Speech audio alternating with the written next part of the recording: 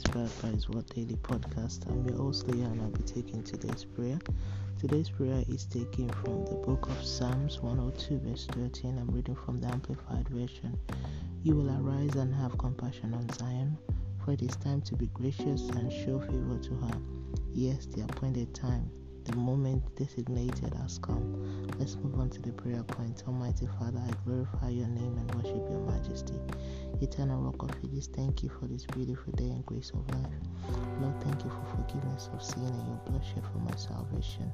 Ancient of days, thank you for your grace that is forever sufficient for me. Abba, thank you for allowing your mercy to speak over judgment for me. Lord, arise and favor me in all areas. Let your favor speak for me and all that concerns me. Mighty God, terminate every power militating against my progress in any aspect of life. Lord eternal, do what you alone can do in my life. Destroy all evil agenda concerning me and my household. Father, beyond human reasoning, move me from where I am to where I ought to be. Mighty God, guide me in all my ways and lift me up to the pinnacle of visibility. Father, concerning the verses for these daily prayers, all impacted by it in our household, destroy every agenda of negativity over our destinies in Jesus' name. Now it's time for personal prayers.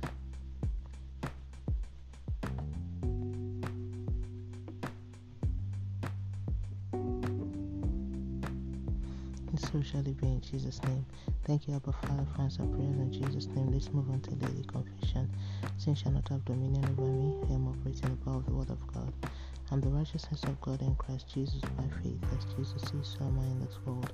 The Lord has done a new thing in my life. His favor is working for me in all aspects. The Word of God is guiding my steps, and I am moving in the direction He planned for me.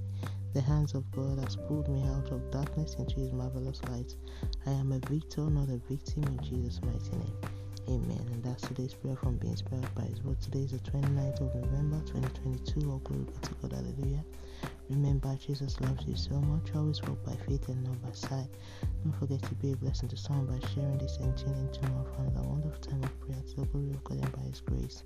Have a wonderful day. God bless you. Jesus is coming soon.